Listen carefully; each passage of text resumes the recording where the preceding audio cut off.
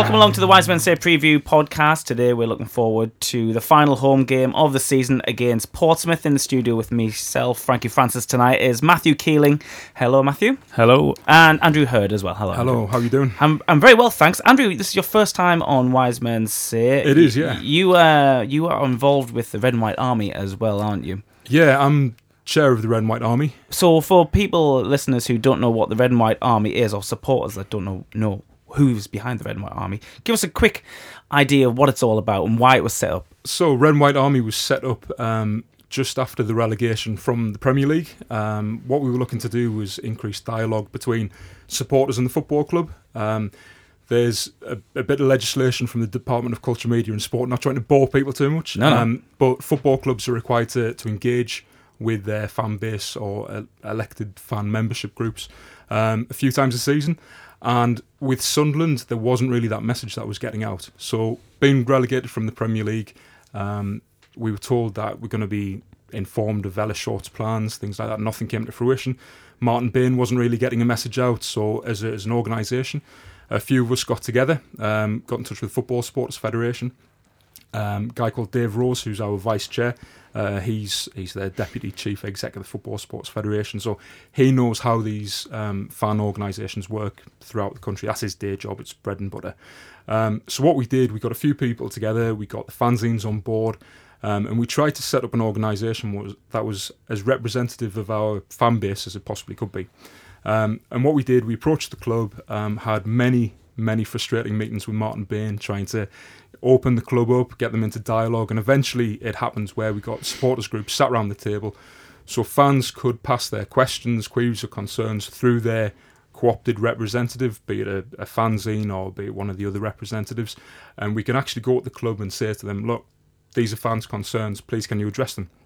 And it's in a formal setting.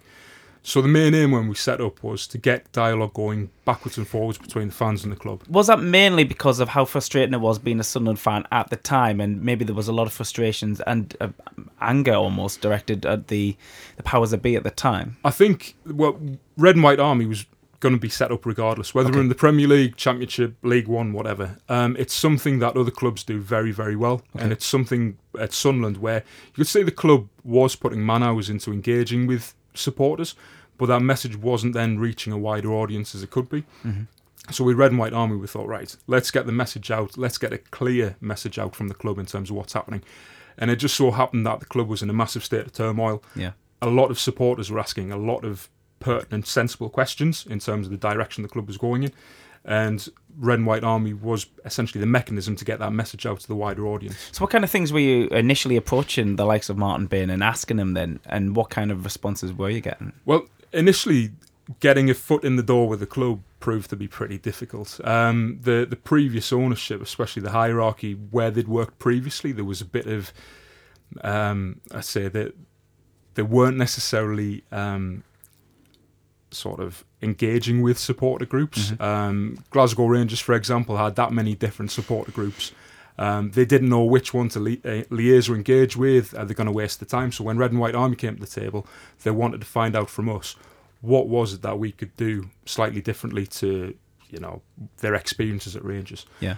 So once we'd got them on side with that, the key questions that were coming from our members were, what's the direction the club's going in? Financially, what was the situation? And to be fair to Martin Bain, when we did ask those questions in a formal setting, he gave honest and clear answers. They weren't necessarily the answers that Sunderland supporters wanted to hear, but he told us that, the club was in a hell of a situation, and Ellis Short was very reluctant to put any more money in other than keeping the club afloat.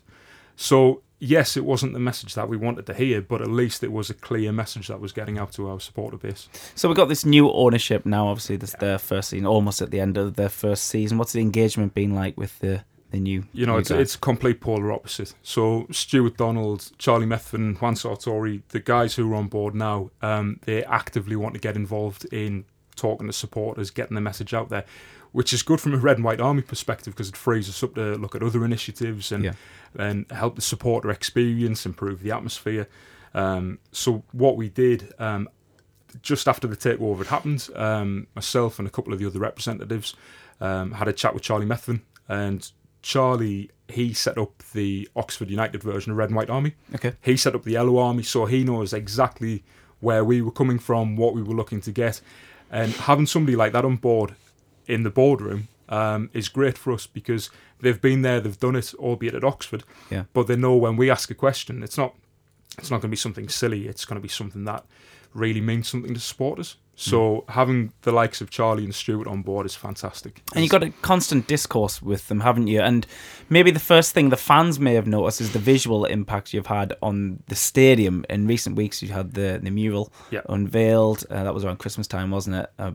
January, yeah. And then, obviously, in the last couple of weeks, you've had this huge flag display. You guys are behind that as well, aren't you? The supporters are behind it, but you've, made it happen. You're the conduit for it. So just to give you a bit of background on that one, start of the season we put out a fan survey. We had over 13,000 responses in terms of how to improve overall matchday experience, ranging from the price of a pie and a pint through to creating an identity in the ground.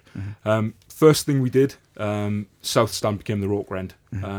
We wanted to get a real sense of identity, and the Roker End was the overriding winner on that one. A lot of supporters, geographically, it's not in Roker, but people wanted that link back to the past. They wanted that link back to the Roker Roar and the heritage. So first thing we did, change the name of the stand. Second thing we did was the captain's mural that you can see in the Roker End. That again was paid for on the whole by Sunderland supporters. We also had the Fans for Diversity chipped in with a bit of money as well. On the back of that, identity, culture, that's what we really wanted, because Stadium of Light is a fantastic football ground, but if you took the badge off the seats, you could be in Middlesbrough, Derby, similar grounds from a similar sort of era. So what we wanted was, this is our home, and the Roker End is our home end. Let's create an atmosphere, let's create an identity, and we didn't want something that is replicated with other clubs. This has to be an identity that is unique to us. So the flag display, most recent initiative, that was crowdfunded. We raised over £10,000 from Sunderland supporters. In terms of the flags, the designs were done by Sunderland supporters, and their flags are made at W.H. Foster, who's in Sunderland, on the banks of the Wear next to the new bridge. They're massive Sunderland supporters as well. So you've got a real good narrative there that, designed by Sunderland supporters, paid for by Sunderland supporters, made by Sunderland supporters. And, we've seen the Coventry game look fantastic. Doncaster game, the atmosphere was really good at that game. And, it's been executed fantastically by Sunderland supporters as well. Yeah, Matthew, you're obviously a Sunderland supporter. And do you think that firstly, do you think there was a need for the Red and White Army to exist as a body? Oh, definitely. Purely for communication, like you say, a lot of people found information sort of dribbled through a different. You'd hear something off someone who told you something in the pub who was at a meeting last week with whoever the spokesman at the time was. So I think everybody now knows exactly what's going on with the club from top to bottom. Really, they're very open, and Red and White Army's obviously played a massive part. And what do you think about the displays of the flags in recent weeks? Do you think it's added to the atmosphere? It certainly helped. I really like the old clock stand work on the stand as well. The Archibald. The lattice work. Yeah. Do you want to speak about that, Andrew? Yeah, so the lattice work, again, building an identity. We spoke to the club quite early on in Red and White Army days in terms of trying to get the original lattice work from Roker Park that's in the car park. I was going to say there's some in the car park. Yeah, it's lost, it's tucked away in the car park. We're like, right, let's try and get that relocated to inside the stadium or just outside. The logistics and cost behind it meant that it wasn't that feasible to do. So the next best thing was, let's try and recreate a bit of that lattice work and again focus on our home end. And again, give it that link back to Roker, the identity, and just sort of make identikit ground look a bit more like home. I think in a couple of weeks it's completely transformed the stadium almost, because you've got this whole visual display of the flags. You've got the not just the lattice work, but some old badges on display as well in the Roker end. It's made a massive difference already, hasn't it, Matthew? Yeah, it has. I like the old badge being used as well. I think a lot of fans are really happy about that. Obviously the new badge, great, but I think it again links back to Roker Park, it links back to the old days of the club, and I think it has helped the atmosphere. The flags against Doncaster, where they just sort of spontaneously came back at the end. of the second half. Whether that was something that was particularly planned, I don't know. I don't sit in that end, but I thought it looked great. It's something that we're looking at. A lot of this is trial and error. You know, we haven't done this before. Yeah. We've had 2 games, you know. Yeah. We've had 2 games, so it's not going to run like clockwork. There will be a bit of refinement. I've got to say, you know, we've got a fantastic group of volunteers. So you just went out on social media or something and said we need some help with the flags. I don't know how many flags you got overall, 100 or something, 80 to 100 or something. There's over 100 flags. Yeah, and you need a group of people to hand out pretty much everyone and fly everyone. Yeah, so it started off. There were a group of lads who were in the Roker End, and they've said for a long time they want to get the atmosphere going. So one lad in particular came up with the Luke O'Nien song. Yeah. So he saw Luke the other night at the Player of the Year Awards. Was he more excited than Matthew when he met Max Power the other night? It would have been physically impossible. We'll get onto that ballad. You know, the lad in question, he nearly burst with excitement, but it wasn't on the Matthew Keeling level with Max Power. But it's one of those where a group of lads came to us and said, you know, you guys can be the mechanism to get this going. They've toyed with the idea. They've tried bringing their own flags, but it needed, let's say, an organisation with a bit of momentum to execute it. So yeah, we put a message out on social media saying, "Look, can you guys help?" Yeah. And we've had a guy from Florida came over for the Coventry game. It's a long way to come to fly a flag. It is. Well, he might have been watching the football as well. Oh yeah. But, you know, he lent a hand. You know, while you say it's good. Guy from Florida came over, lent a hand. We had a couple of people from Madrid help us at the Doncaster game. Brilliant. So it's making fans feel part of something bigger as well. Yeah. You know, Charlie talks about, you know, they're the custodians of the club, but essentially we're all part of one club. And initiatives like what we're trying to do, Red and White Army, make people feel part of the club as well. Yeah. So, you know, we're looking for volunteers every home game. If anyone would like to help out, how can they do that? Drop us a line on Twitter, Red and White Army 2017. We're on Facebook as well, or our email address is info@redandwhitearmy.co.uk. Cool. Sounds good to me. Right, we're going to focus now on the league. We've had a couple of podcasts since the weekend's result. I've given you copies of the actual league in front of you. I've done a bit of preparation work for you there. It's a huge game on Saturday. It is out of our hands, but still not impossible that we could get an automatic place. Matthew, very disappointing at the weekend to concede that late goal, and is, you know, essentially out of our hands. But we need a favour from someone. Where do you see it coming from? Blackpool at Barnsley. Yeah. I think they can't get in the playoffs, but they've been reinvigorated recently off the field as well. They've had...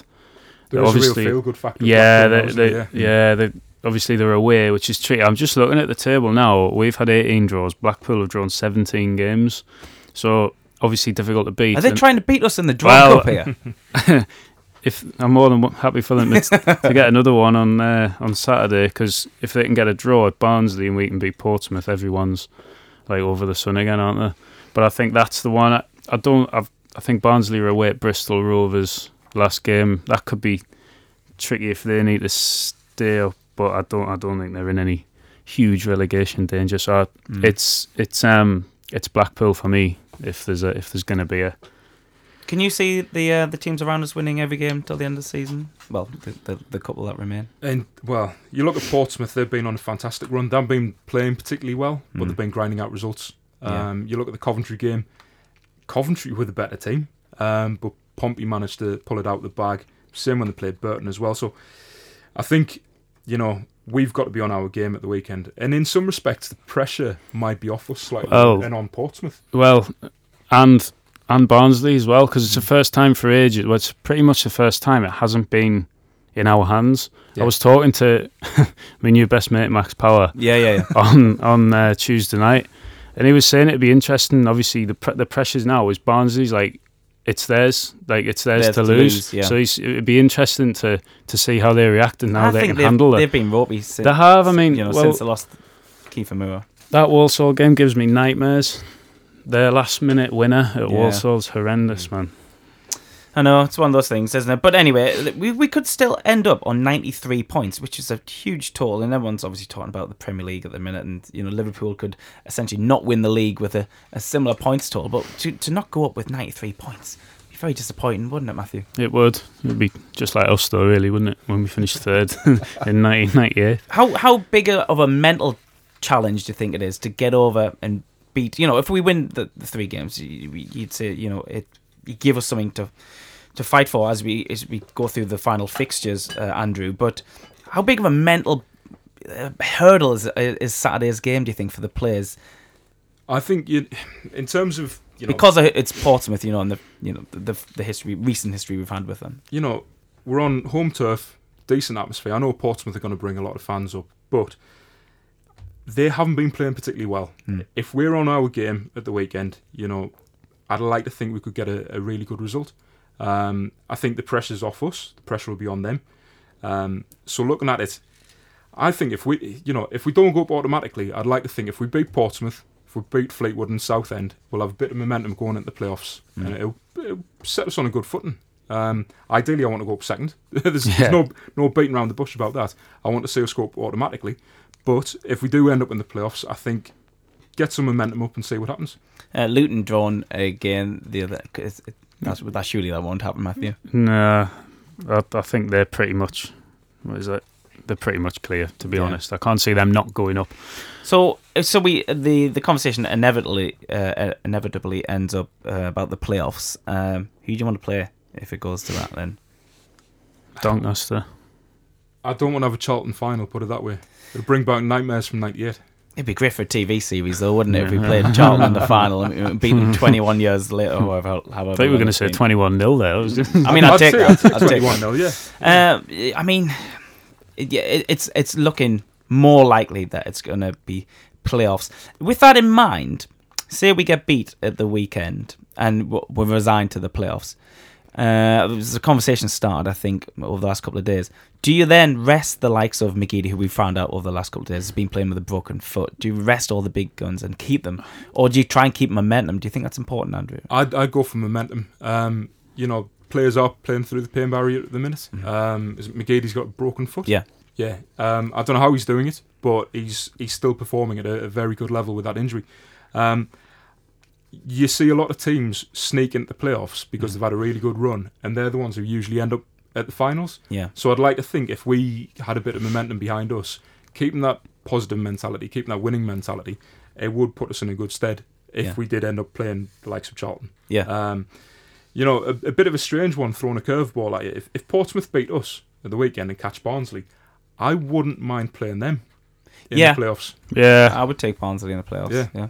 Because, we looked good against them at home, certainly. And away, was that the really windy night? Yeah. And, came away. Well, we could have nicked that as well, to be fair. So your best mate had a good opportunity in that He game. did. Yeah, well, yeah. We'll turn away from the league for a second and speak about the Player of the Year awards. We saw Luke O'Nien picked up Young Player at the tender age of 24. I think even he was surprised by that, to be fair. And Aidan McGeady getting Senior Player of the Year. I mean, with McGeady, probably you would think that was...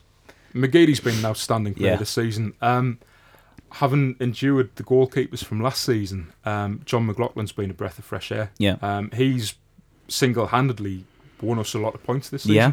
So I would have liked to have thought if McGeady wasn't going to win it, I'd like to think McLaughlin would have been a close second. Yeah. There's other notable mentions as well, like Lee Cattermole. Personally speaking, back end of last season, I thought his legs had gone. I couldn't really see him performing particularly well in the Sunderland kit again, and you see him this season, and he's bossing the midfield when he's playing. So there are a few players where you look at them, you're thinking, yeah, he could have been in with a shout, but McGeady's been a standout player this season. Best young player, Luke O'Nien, played the majority of the season at right back, Matthew. Yeah. Not his position. It's commendable, really. It is, like, considering usually when players play out of position, they've played there before, like in an emergency. I don't think he'd ever played there before, so it really is a pretty good achievement for and him. you got to meet Max Power, which And has I got been to meet Max alluding Power, about. which was what was the vibe like in the room? Was everyone excited when the players happy to? Could you tell they were, obviously in recent years must have been such a chore for the players. I think pretty much O'Shea picked it up for the last few years. It was it was quite a feel good night, really. They were obviously gutted about. Everyone I spoke to, they were devastated about that late equaliser at Peterborough, because I think the feeling was that sort of that goal there. If we'd have won that in the last minute, carries you through, gets you promoted. That goal, it's like because if everyone else, when that goal went in, all the other teams will have gone,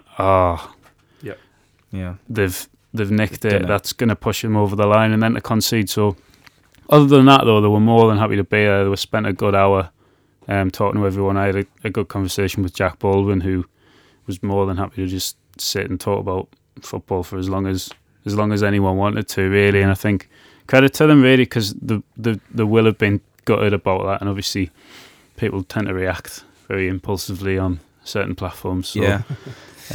But yeah, no, it was a really good night. Yeah, cracking night. And I've got to say, the BLC Branch Liaison Council, they set this Player of the Year award up each year, and they do a fantastic job. Yeah. It was a cracking night, and as Matthew said, each one of the players actually seemed like genuine that they wanted to be there as well. Yeah. They had plenty of time for everybody, signing autographs, chatting away. It was nice to see. Yeah. Again, it's that club mentality. Yeah. Everyone felt part of the same club there. It was a really good night. Good. Right, we'll turn our attention again to Portsmouth. We're going to hear the press conference now, which Jack Ross did today, Thursday. We're going to hear from Sun FM's Tom Hill and BBC's Nick Barnes. Yeah, I mean, that's something that I think for us, I've always felt as I've gone into this last week of the season, we would probably be needing to or aiming to win the 3 games. Now, the truth is that would have been the case, but the only difference is obviously even if we do that, it might not still be enough. Now, I think you only think about that if you get to the end of the third one and you've won the 3 and it hasn't been enough. I think at the moment it is just making sure we win these games starting on Saturday. The teams that have been up the top of the table that have had remarkable seasons has meant that there's been so many changes in who has looked to be the favourites, and even now we look at, if you look at Luton recently and so how hard it is to get to that point where it's done. So players once they came back on Tuesday, spoke to a lot of them individually, felt as if they were okay, and then this week again they've trained well again today. I think they understand the significance of Saturday's game, but they're looking forward. I certainly don't sense any trepidation or I don't sense them being down in any way ahead of the game. We've spoken a couple of times this season about, in Scotland, of course, you play teams 4 times. Well, bizarrely, you played Portsmouth twice already. I mean, I don't know if that works in your favour in a sense. I think for both sides, there's a bit more familiarity around opponents individually and then as a team. And certainly for us, it just tweaked a little bit what we did analysis-wise. We looked a good bit at the cup final because it was obviously not that long ago, and even from a coaching point of view, we had such big spells in the game who were really good, and then spells where Portsmouth were really good. So it's enabled us to kind of break them down and look at the 2 parts of it and how we take the good parts into the weekend and how we get better at the bits we didn't do so well. So, and I'm sure Kenny will be the same. It's unusual to have that to play another opponent, if you like, so quickly in this league. I mean, when you look at the 2 games that you've played, there's very little between you. I mean, you take the game at Fratton Park, okay, it ended 3-1, but I think everyone will concede you were probably the team on top going in at half-time. It's the sending off that changed that game, and we know what happened at Wembley, and in the end it's 1 penalty, but there's a difference between the 2 of you.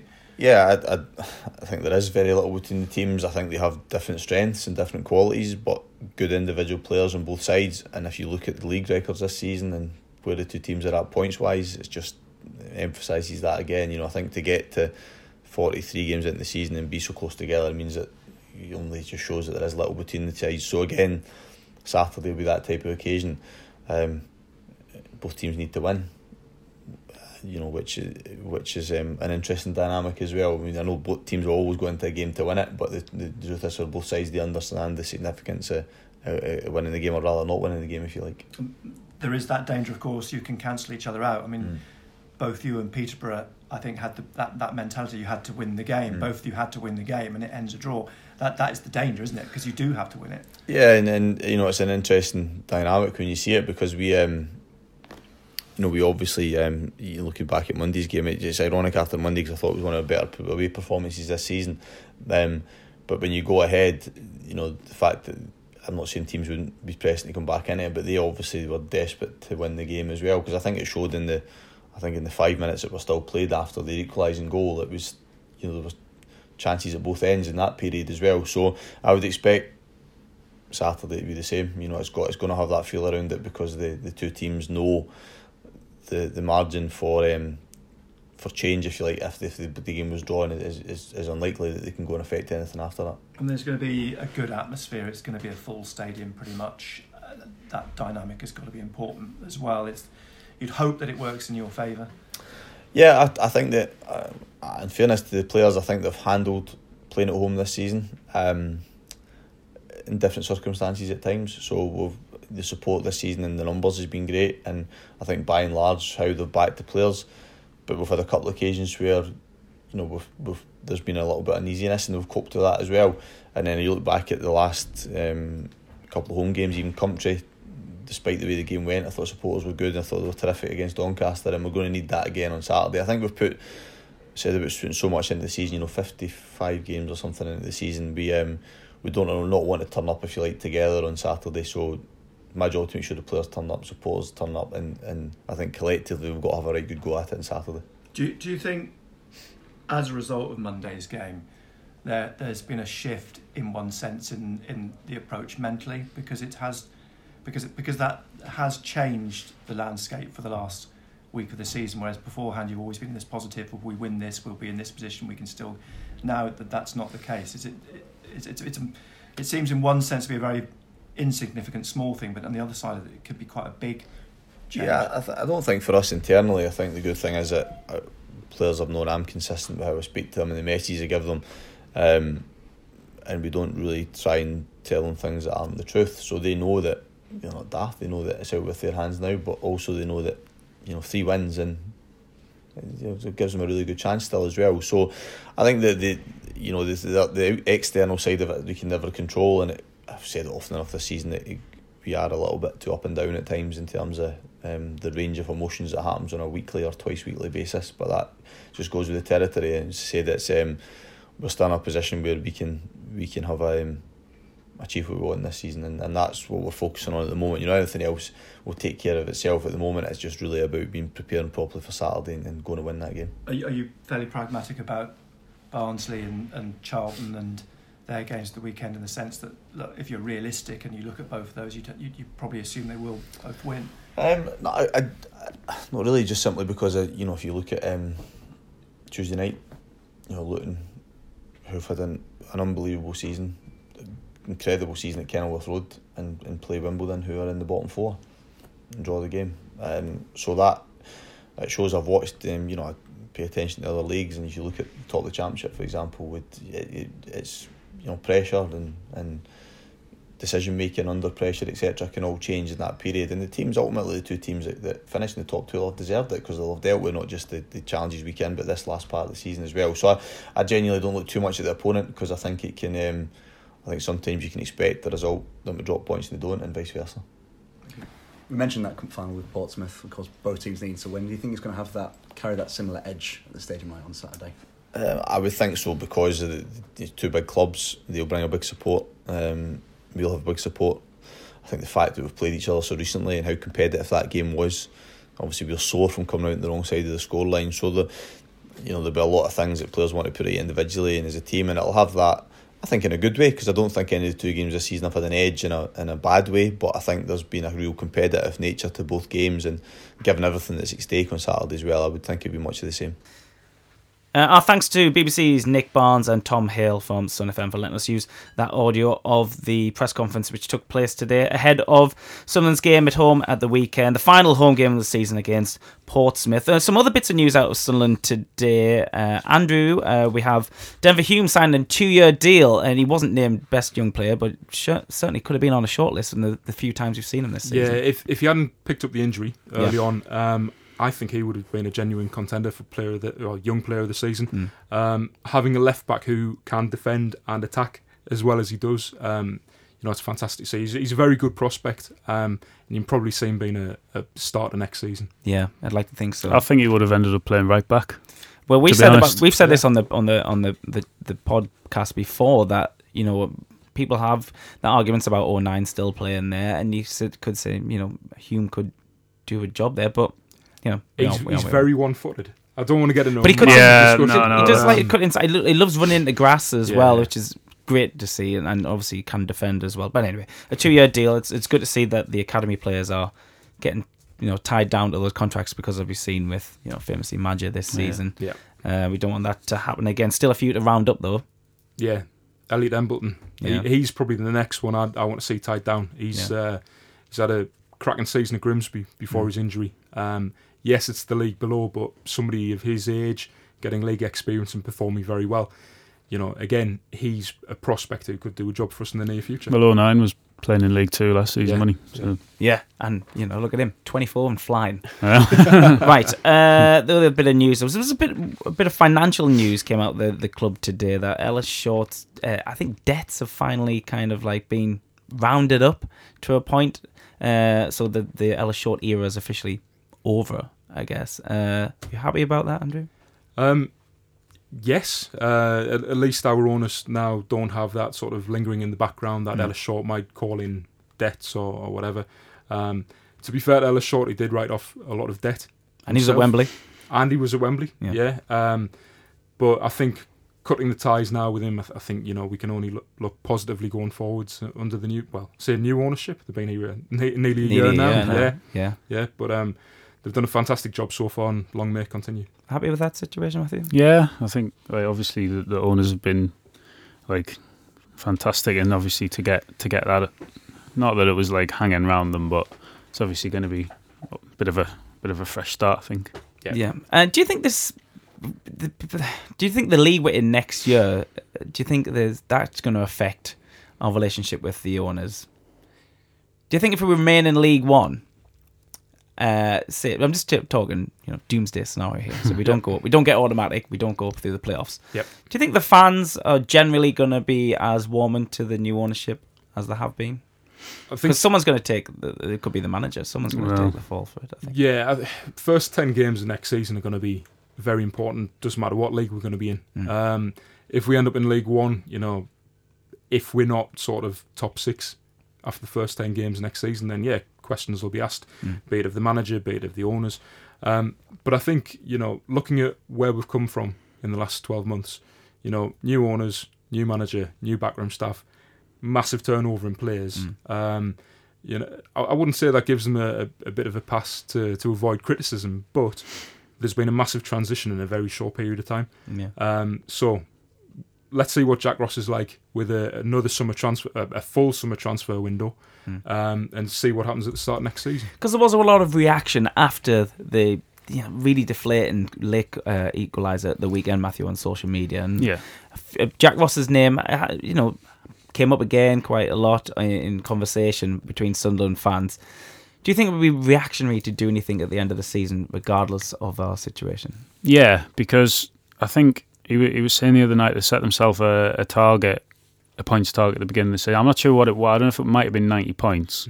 But he was saying that the other night. And the fact that we could hit that and not get promoted, it's more of an indication of Luton have had a ridiculous season, really, because they could get 97 points, which is like a pretty good effort, to be fair, considering they've come from League 2. Yeah.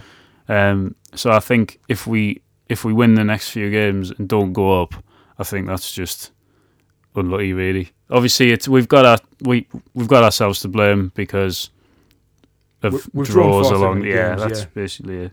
But what do you put the draws down to, though, Andrew? Multiple factors. We've had injuries, we've had suspensions. Sendings off. Yeah, sendings off.